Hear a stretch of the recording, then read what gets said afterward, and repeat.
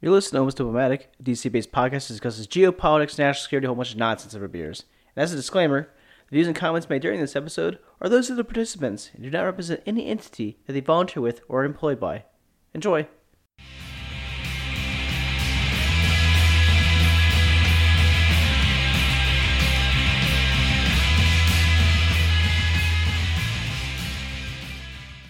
Welcome back to another episode of Almost Diplomatic. I'm your host Ryan Young, and joining me this evening is Robert Thomas. Tom Durham. Lex Cardone. And we're recording on August 13th, 2019. So welcome back, guys. Welcome back, Tom. You're Thank back you. again. I guess you did an okay job the last time. Well, I must have done well enough that you invited me back to your home again. 2 in a row. This is pretty Yeah, I know. important for a guest star. How Yeah. many until I can fill out my punch card and get a free natty bow? There's a beat-in. Not beat-in. I mean, like what? Anyway, so this evening we'll be discussing the situation ongoing in Kashmir, which is, to say the least, kind of a clusterfuck right now. But before we dive into that, to our beers tonight, which we were drinking from Stone Brewing, the Stone Scorpion Bowl IPA. Any That's reason- quite the poetic Yeah. choice there.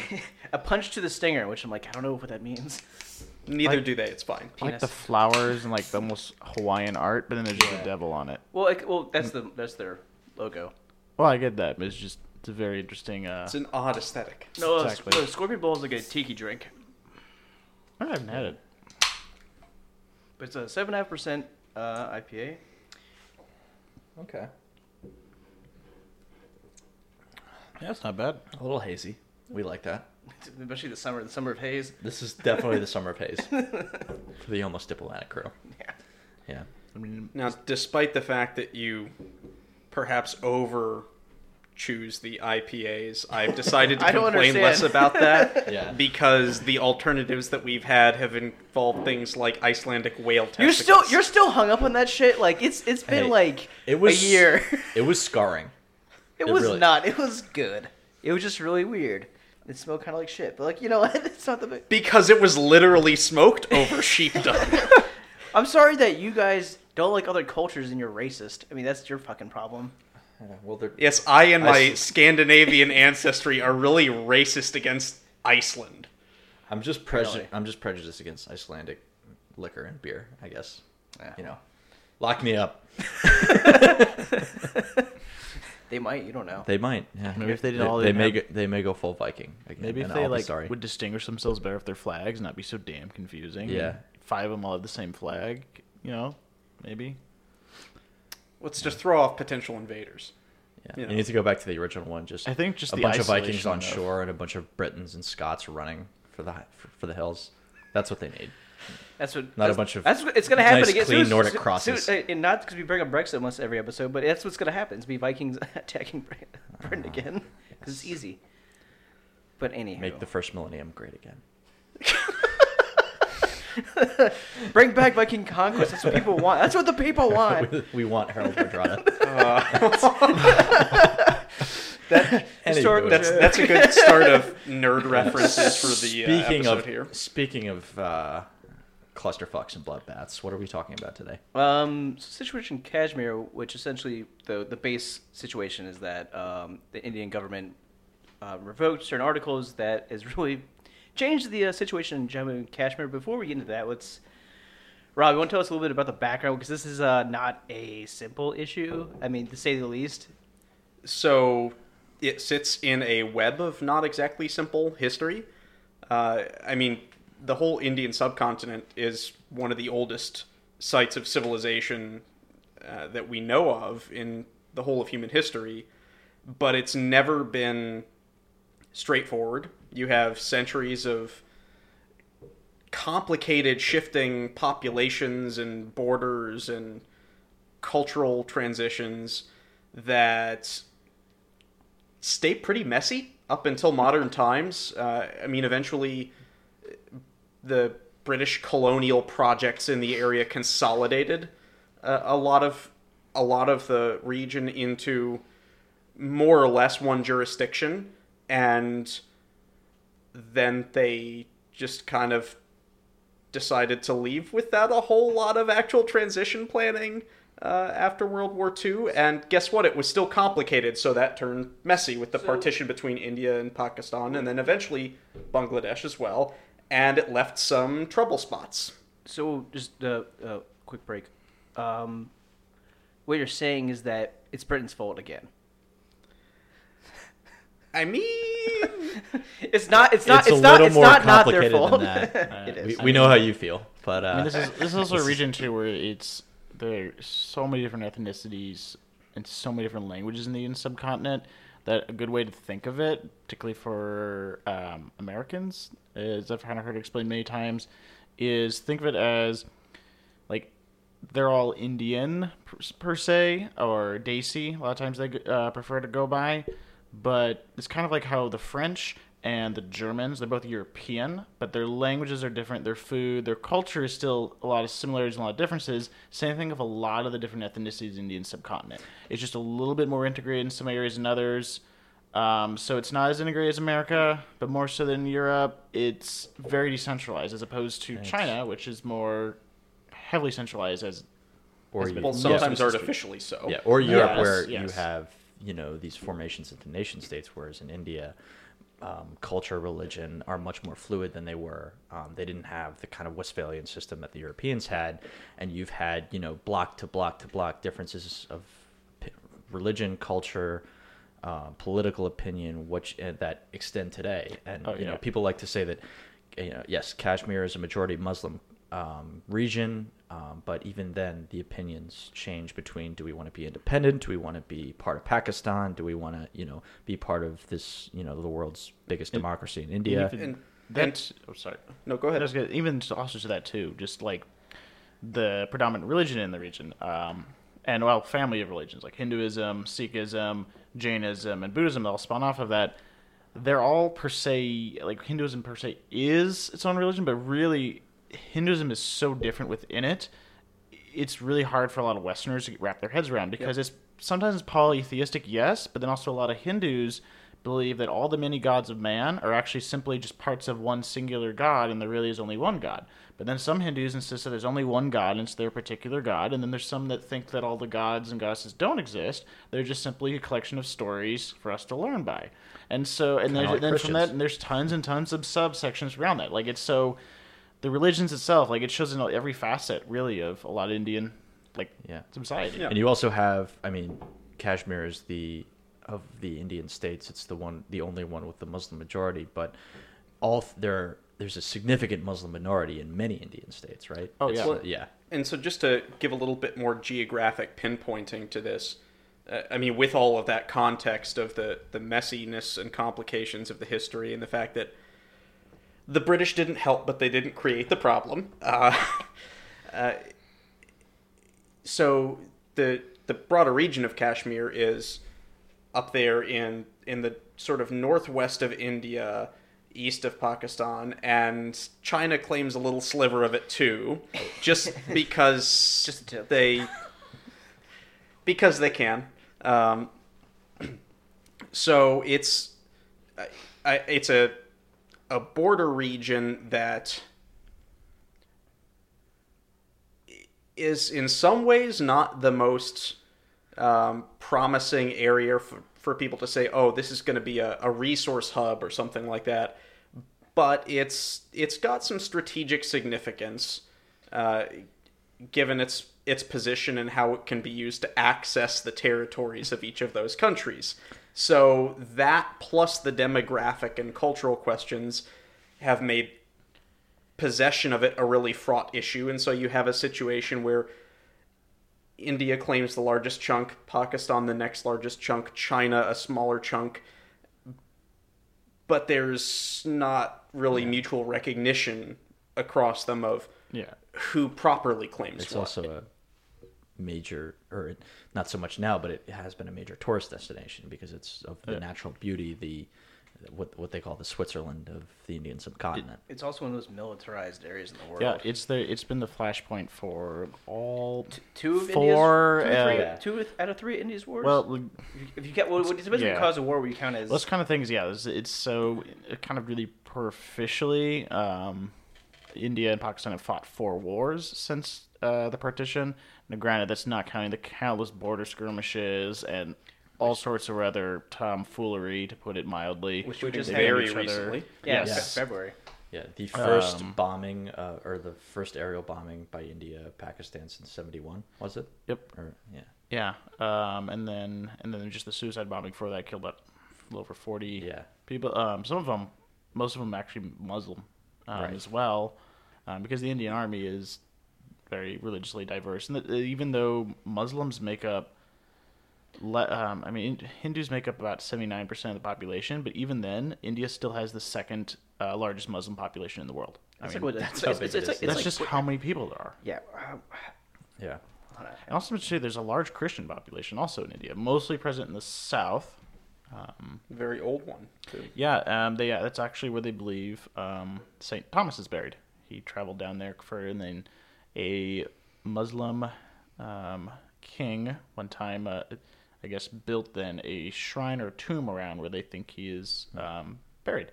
And so a lot of them are essentially followers of St. Thomas, and which came more to some of their conflict they had later with other Christians they encountered, because they claim they were Christians before Europe, which is true. So their argument thing is they basically get annoyed with the Catholics and everyone else as to like, why? This is what Thomas taught us to do. Go away. Who doesn't? Yeah.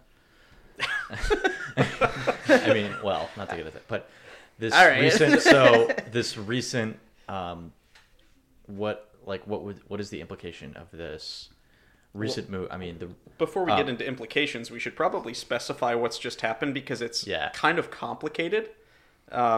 As with many international issues, they begin in domestic political considerations, right? Oh, yeah. This is entirely a move by Modi to solidify his base or his electoral chances. And if no one has picked up on this just yet, the whole theme of this episode is this is all really damn complicated, even more than you think. Oh, yeah. But essentially, what we've had in just the last week or so is Since August 5th. a kind of series of steps that the Indian government has taken to change the status of the portion of Kashmir that they directly control and administer right now. It had special constitutional status with a high degree of sort of local autonomy, on paper at least. It's been eroded over the decades. And a couple other restrictions, including on people from elsewhere in India buying property there and working in different kinds of professional positions there. And very quickly, the Modi government in India has dramatically accelerated the erosion of that, and has not just changed the special status, but has literally revoked their existence as a state. Has basically started to carve up Jammu and Kashmir into a subset of different territories that are more or less controlled by the national government, instead of having even a normal state level degree of self-control. It would be like if Washington, D.C. just unilaterally said, oh, we're dismantling New York State, and New York State residents don't get to elect their own legislature or representatives to Congress or anything like that. We're going to just appoint officials there now. Well, it's basically downgraded him to like not even a state, but just a territory that's controlled by the central government. So It's what you're seeing a lot. And a couple territories. In the They're autonomy carved they up, had, too. they had their own constitution, their own autonomy Their own for a flag long even, time. yeah. In India, they're doing it under the reason that Modi told the nation in an address about 4 or 5 days ago or so was that it was for more economic and like cultural integration, because Kashmir is very isolated from the rest of the country just in terms of economic, cultural. Like if you aren't Kashmir, you can't buy land there. Well, you couldn't, and now you'll be able to. But now it'll be supposedly easier for business to get into there. But the plan is to kind of more develop the region, because it is one of the poorest regions of India as a result. So I understand that, but then also for kind of because what India's and a lot of the BJP parties kind of grand dream is to make India more central, more culturally united, because it is historically a very like decentralized country. I mean, if anyone wants to get an idea what I mean, just look up how many political parties there are in India and how many of them hold offices. The list is huge. It's like 60 to 80 depending on the year. Like so more of a traditional nation in that sense, and that how does that play into the Hinduism aspect? And largely because it is the only region that is majority Muslim. The rest of India, every state you go to, I mean, there'll be some towns that are more Muslim, others are some villages, but every other state is majority Hindu. Of course, a lot of the Hindu nationalists, which don't make up all of the BJP party, they are a faction of the BJP party. They, of course, are very big on that India is a land of the Hindus. Is a Hindu nation. And so this really plays well with them in bringing in that land, because there were Hindus there at one point in time, as there have been many other groups. And so that's kind of bringing that forward. There's a lot of Hindus now that are really excited to go buy land there, and then some that descended from families who used to live in Kashmir that now plan to go back. And so it's... And there's even been some rhetoric from those political quarters to the effect that Islam is not an authentically Indian religion, and so even the Muslims in Kashmir were basically forcibly converted, and therefore in some theoretical way they can be brought back into the fold, which is interestingly similar to some of the things that the Chinese Communist Party says about Islam in Xinjiang. That it was conquest, and so it's not their fault, but we can kind of normalize them again as part of our broader society. Not quite the same, but the situation in Myanmar, where you have this kind of Muslim minority that was shipped over there. It's not analogous, but it's this kind of this is a non-indigenous. Well, and so I would say the key difference is that in the situation you've just referenced, the claim is that the people themselves are not actually local. They're illegal immigrants, and we're going to throw them back product out. Of the colonial whereas masters. Whereas in the situations in both Xinjiang and in Kashmir, there are at least some groups within China and India that have made the claim of, well, the people are fine, they belong here, but their religious and cultural traditions are impositions, and so we're going to free them of this burden and make them like us. Yeah. In some ways, it's kind of like a lot of colonial practices where you have these forced assimilations. Yeah, and you can hear the argument that it is the poorest region in India, and there are economic links that need to be made. But there's also the is this an attempt to, the critics come at it with, is this an attempt to reshape the demographics? It's something quote unquote called, they want to implement demographic changes. Yeah. It's also too this has kind of been, from what I saw understand, that in the Soviet Union a lot with From what I understand, this has been kind of more integrating Kashmir into the country has been for a while, especially Hindu nationalists and the BJPs. I guess their big goal, their great white whale, they were kind of chasing, because India over time has been, for lack of a better term, for the Moby Dick fans out there, but for over time though, India has slowly. That analogy goes dark places very quickly. Spoiler alert! If you haven't read it. The boat sinks. There's some analysts who maybe argue that this is probably not the best idea. So maybe, but no. To be continued. Yeah. Not to out yourself for our numerous listeners who are very aggressive Hindu nationalists, I'm sure. But also part of it, what I was saying. So back to what I was saying though. So for a while, part of a lot of this Hindu nationalism, or kind of, I guess you say, bring bring back a lot of Hindus back to India. I mean, they've been renaming over time, a lot of the things the British name. A lot of people know in America, they know Mumbai actually is Bombay. It hasn't been Bombay for a while. It's Mumbai now. They still will call it Bombay, but if you as a foreigner show up and call it Bombay, don't do that. They will not like that.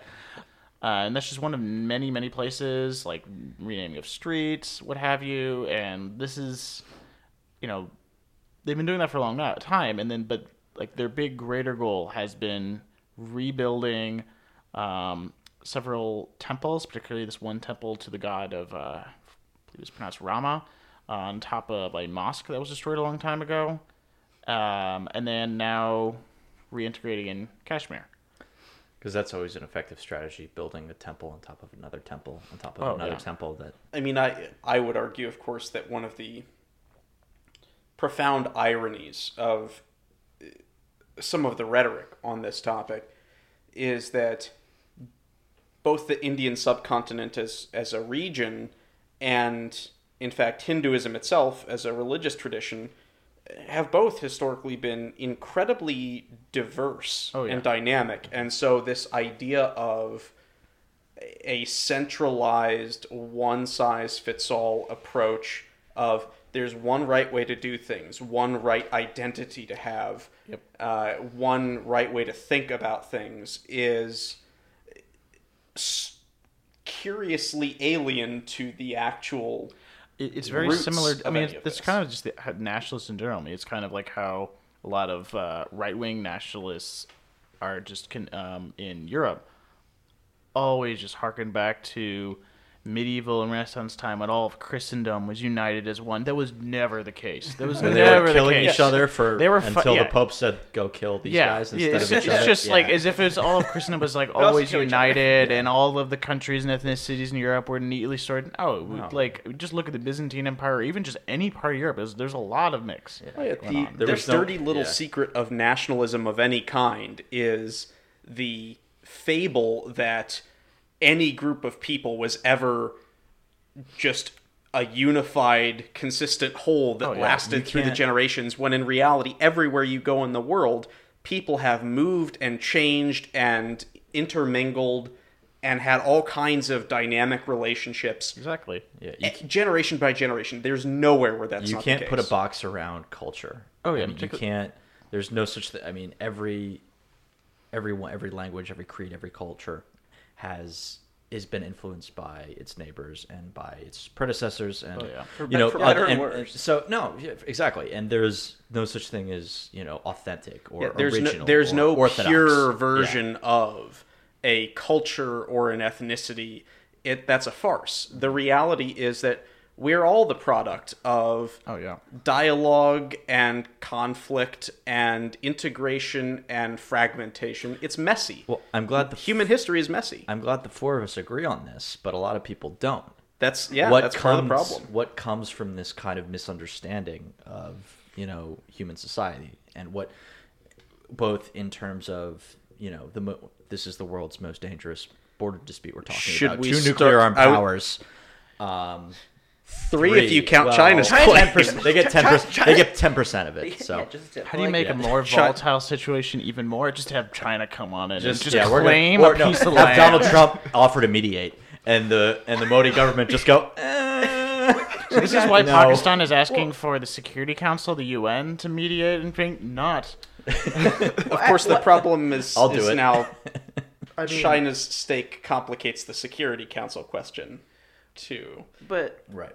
So I'm sure they'll be rational about it. Totally neutral party.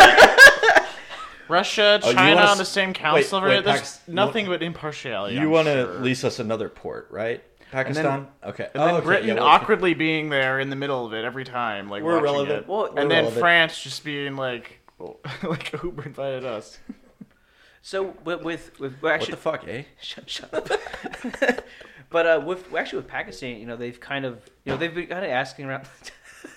Rob walked into something, but Pakistan's been trying going around the world, kind of like, hey, can someone help us try to deal with this shit? No one's talked to them at all. But now they're playing the Americans. They're playing well, you know what? If this keeps happening, we're gonna pull our troops from the Afghan border and put them on the Indian border. So it's like, I guess we can't play out Taliban as well. And that peace process is happening. India has been throwing their diplomatic weight around, trying to isolate after the bombing and after the the skirmishes this past year, India has been really working to, and they've said as much, to isolate Pakistan from the international community.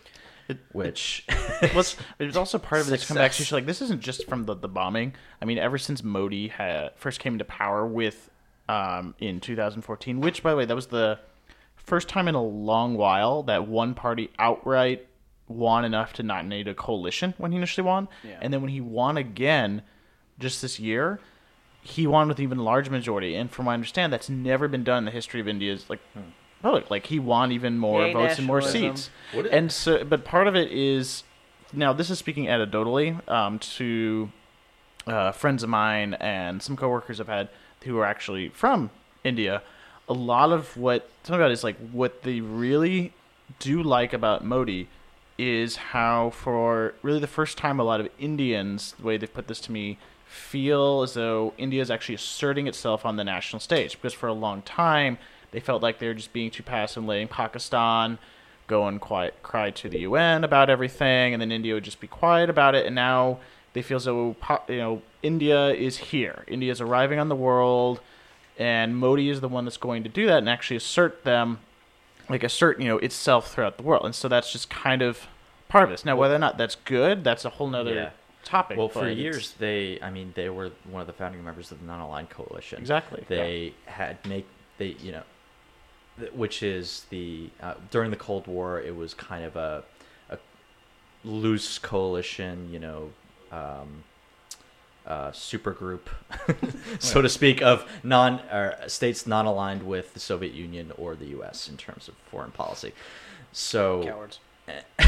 Yeah, seriously, pick a side. Yeah, what are you weak? And I mean, they've kind of tried to maintain that balance, but now they haven't really set out on their own. To be fair, we did piss them off during the Cold War a bit. When More Bangladesh, a lot of Americans don't remember, even those that were alive during the time, probably because they weren't paying attention. Bangladesh was actually East Pakistan because they had, because when they did partition, they had the brilliant idea to have Pakistan and then way on the other side of India, East Pakistan. Yeah.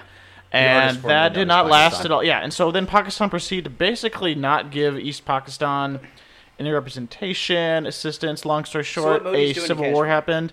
But what happened was, when that war broke out, a lot of Europe sided with India and Bangladesh wanting for independence, except the Nixon administration did not side with them. And so this is part of many kind of grievances where we have kind of pissed them off over time. We also sided with Portugal when they wanted to keep their little city, right? And yes. Is that, So that, and then also we continually did not let India get.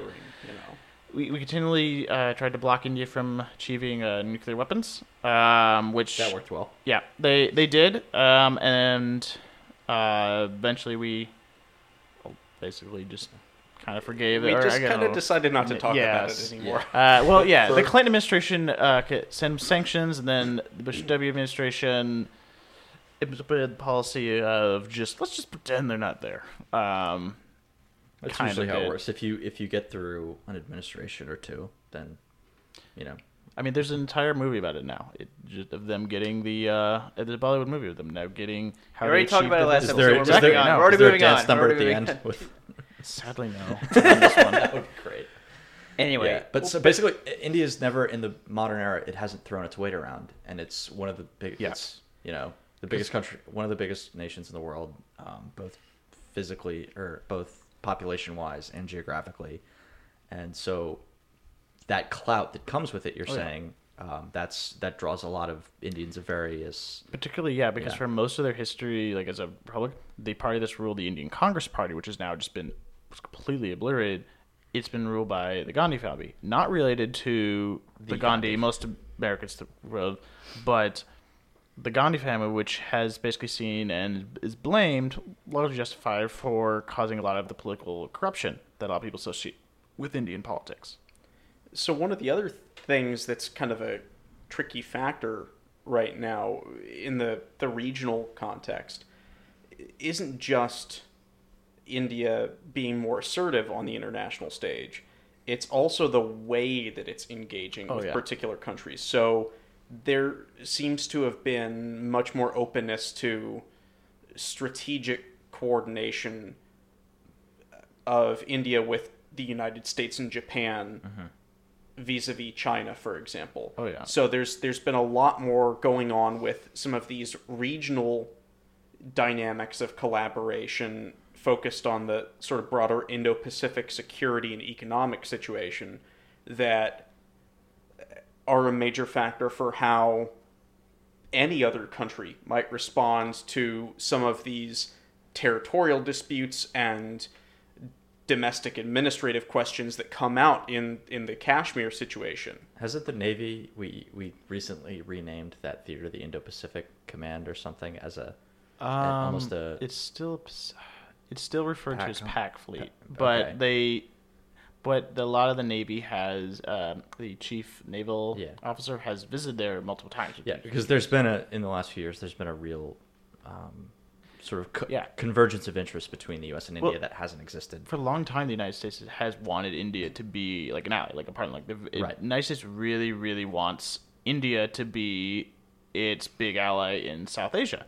Understandably, because it makes sense. We're both two of the largest democracies on Earth. We have a lot of security interests. India would be, with propped up and with assistance. The United States could be seen as a great buffer to China. Yeah. India has more issues with China than we do in a lot of ways. So and then also India is in the weird awkward position is that, they have these foreigners that are, trying to help back them, but they still are bordering China at the end of the day, and they still trade a lot with China. Right. Yeah. So anyway, back to Kashmir. We talked like a little. I mean, it's all that's relevant, but it's what's going to happen? Because most likely the thing is, no one's in a good position, like we discussed earlier, to kind of like, hey, you shouldn't do this, because they'll be like, oh no. Well, what sometimes mentioned too is the internet and landlines have been shut off now for about 10 days there. Yeah. And the ruling government that was there in that part has been detained. They're all under house arrest, right? Yes. Pretty much any significant politician there, regardless of their sort of slant policy-wise, has been either under house arrest or taken to a formal detainment facility of some kind. What was once kind of a benign presence is now really pretty much an occupation. They were mostly there. I view it as the be on the border and that kind of stuff. We also deal with there are the pop-up groups that kind of show we want to be part of Pakistan, that kind of deal, and the protests that would happen. But now it's kind of like now it's sponsored by Pakistan, but not sponsored by Pakistan. Yeah, because now it's ones that haven't attempted any alignment with Pakistan, that have just advocated for essentially federalism of proper autonomy for local jurisdiction and autonomy within India as a national system. Yeah. Those politicians have been detained. Would you go so far as to call it martial law? I mean, they deployed tens of thousands. Anything, but it's so you deploy tens of thousands of troops, and you there's been a huge checkpoints, cut off telecommunications. Yeah. No public gatherings. So I mean, it's like if it's not martial law, it's like it looks de facto martial law. Yeah, it looks like a duck and quack. That's the thing too. Is like they're gonna at some point whenever they take the lid off of this, it's going to. There's going to be violence. That's the frank part of it. Apparently, there already has been. No one's. It's hard to no one really knows. But once the internet and once other things come back online, other communications come back on, it's gonna be it's a that kid who was killed a couple of years ago. I forgot his name, Wahani or something. He kind of brought Kashmiri militancy into. Oh, yeah. Made it fashionable again in the 21st century, and he was killed in 2016, and basically the entire country just the entire area just came to a halt and came out and protested. And Pakistan's going to totally try to. I mean, the K in Pakistan stands for Kashmiri. That's another thing that a lot of people don't realize that there's no such thing as an ethnicity as a Paki. It stands for Punjabi, Afghan, Kashmiri, and then the I stands for Islam. And so that's very much a part of just the idea, the ethos behind the nation of Pakistan as it exists. And then also Pakistan's feeling increasingly threatened by India, also with India inserting itself more. India wanting to help back and help like even just a little bit the United States in Afghanistan, because the Afghan government and a lot of the people in Afghanistan and Pakistan, they don't get along very well, because there's a whole region in western Pakistan that originally was part of Afghanistan, and then after the Afghan-British War, it was ceded to British India, and then with the agreement that after 100 years, the people there would vote if they wanted to stay there or if they wanted to join Afghanistan. But when that 100 years came up, it's part of Pakistan, so it never happened. Yeah. It's the people almost like remember. the history is complicated I again know. or something. It's almost like it's Goddamn I don't know, British. Israel and Palestine all over again, Yeah. but just with Even that's more simple. a lot yeah, more because people. One of the main complaints larger region. of the Pakistani government has been that the Afghan government and India are too close. Well, now the current Afghan government doesn't like the government of Pakistan. Like, you're interfering. It's like, and there's truth to it. You know, it's not Well, like yeah. there's I anything, mean, that's yeah. been going back. then- yeah, even under the Taliban, they didn't. Yeah. They didn't. Oh, like I mean, Pakistan is like the Pakistanis. ultimate like friend and enemy of the United Yeah. States, of like allies They're only our- because they're we our kind of worst have ally. to be. Yeah. Oh, no, yeah, We'll deal with ally them when we only must because we have for- to. yeah. You know, and then Bin Laden there, and then Pakistan was just like, oh, well, it's kind of weird. Right by our military Yeah. academy. Oh, wow, would you I know? think He was teaching was classes. it Pervez Musharraf going on the Daily Show, being like, I can guarantee you, he's not here. So, and from what I've come across, at least over the last several days, the government in Pakistan has not really actively tried to say we might use Afghanistan as a bargaining chip in this, but they have said, look, if you want us to keep troops on the border with Yeah, Afghanistan right. to help And control not just flow of let- militants, that's not going to happen too well if we've got to move troops over to the other side of the country to deal with potential outbreaks of violence over this situation. They've been doing that since 01, essentially. Of like, Yeah. and every time we kind of get shitty of India, they're like, hey, you got to get them off our back, or they're the big. They've always viewed Pakistan, obviously for a lot of reasons, always viewed them as a bigger threat than Afghanistan for so many reasons. But then it's kind of like, all right, well, they're gonna do that. That causes us. We might want to get involved, but Yeah. Do you want us to put pressure on the Taliban and bring them to the table, or Well, do it you was- want it's to also be a buddy really- buddy with India? Well, it's also such a close. Like, we're very. I mean, closest we've been in how many years of getting an actual maybe peace process with Taliban, and it's like this could set it back potentially, or maybe not. But it's still like that threat is there, and now the U.S. will want to get involved. I'm sure we'll see something really fucking stupid in the government where they'll be like, we're definitely not going to do that. It's also like the thing about, I know we're supposed to be over Kashmir, but just the thing about just this region as a whole and the relations of these two countries is so complicated, because Yeah. so much of it is domestic, but it just ties into so many geopolitical areas. I mean, You can't it's- separate the two meaningfully. Oh yeah, especially then on top of that you have two nuclearly armed nations. I mean, it was it's been in several interviews Barack Obama the had said Chinese that, like, Communist Party has Oh, made a point of inserting themselves to Oh, make yeah. us remember that there's well, a third. I mean, this is Yes. also a region They've been too- vocal about this topic too. This is a Yeah, region just too the that tip. doesn't get nearly the attention that the Gaza Strip and Jerusalem, all that gets, or Crimea. But this is like a region that, on several occasions, I'll have interviews that Barack Obama said, like, this is something that when you're president of the United States, after getting all the briefings, that for the rest of your life, this is something that keeps you up at night. Like, you wake up in the middle of the night, like, about thinking about this region, just because. It's most likely a reason to cause a nuclear exchange. Yeah. Yeah. Particularly when one of the countries, Pakistan, likes to, Drive out around of the US. paranoia, put all their nuclear bombs in trucks Not all and of drive them, them just a around. good amount of them. Yeah, Lend most out of their them. scientists on occasion to, Whoever. whoever. You the know, highest bidder. friends. Yeah. Um, I'd like to admit, it's kind of thing. So, hundreds final, of layers of complexity. so we're coming to the end. So, final thoughts on what do you think will happen with this in the near term? If Well, there's if you have any I don't real think the prediction. Taliban is going to visit the White House if they win the war on terror. So, I think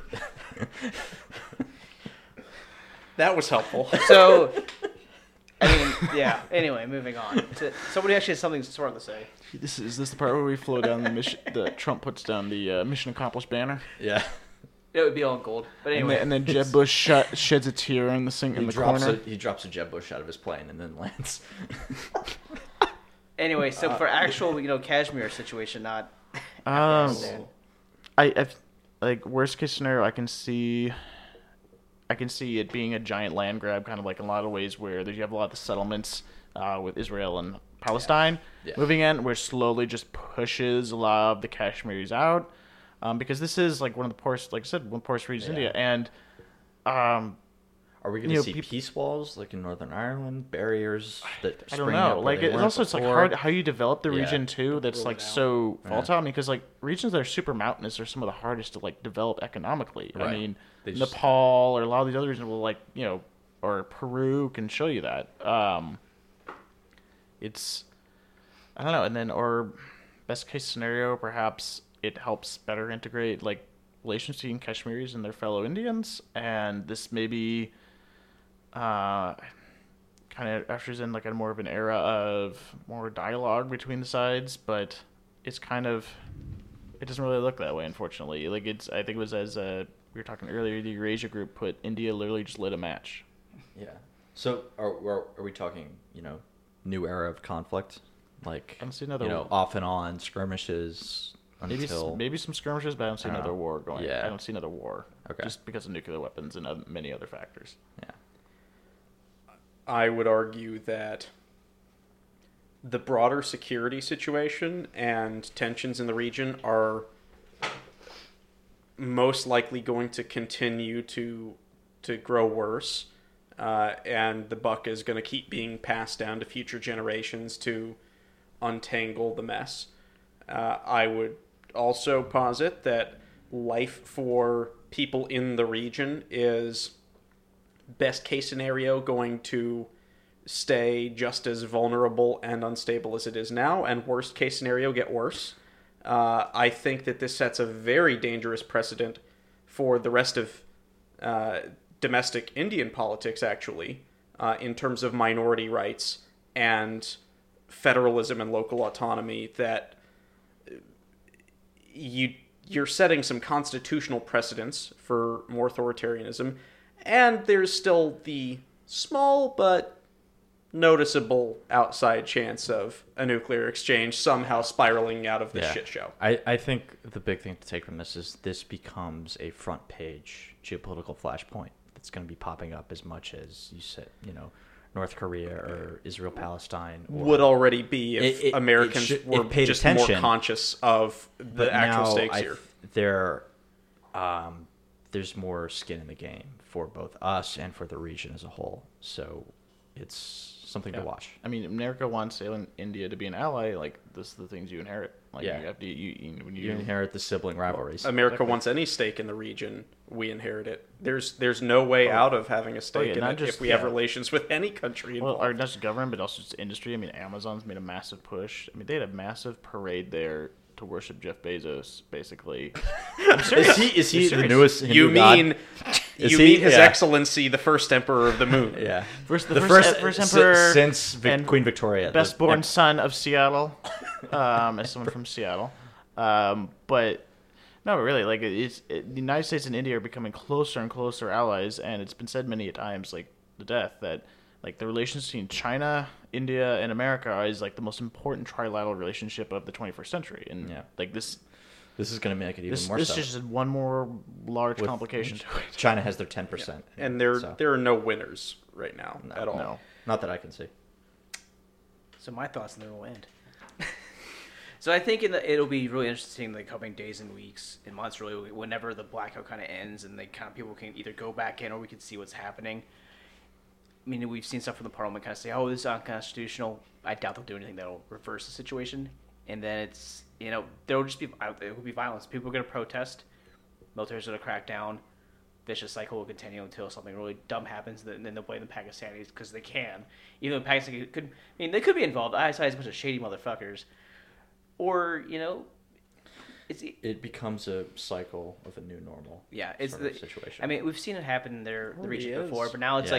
it's Just like a new spiral of it. well, I think now it'll look like a real occupation rather than just like we're a semi-autonomous state. There's military there because of the border and shit, but now it's going to be a different situation. So And what's probably exacerbate too is in a lot of that region in northern India, like one of the biggest employers is the military because there isn't a lot of other jobs, and so of course then there becomes that When the shells start falling, you start Incense. killing family members of Indian People- military yeah. or No, Indian and Pakistani military members. or so. just people who just work for the military, Right, or, right. or it's like I work at the bar or the grocery store, whatever that serves all the military people and that kind of thing. So it's gonna get real personal, real terrible. soon. Grieving and desperate and confused people don't draw clean lines. I wrote this down before we started. Desperation breeds violence, and I think that's what Yeah, we're it gonna does. see. Well, On that positive note, that was almost diplomatic. Thanks, guys. cheers. Yeah.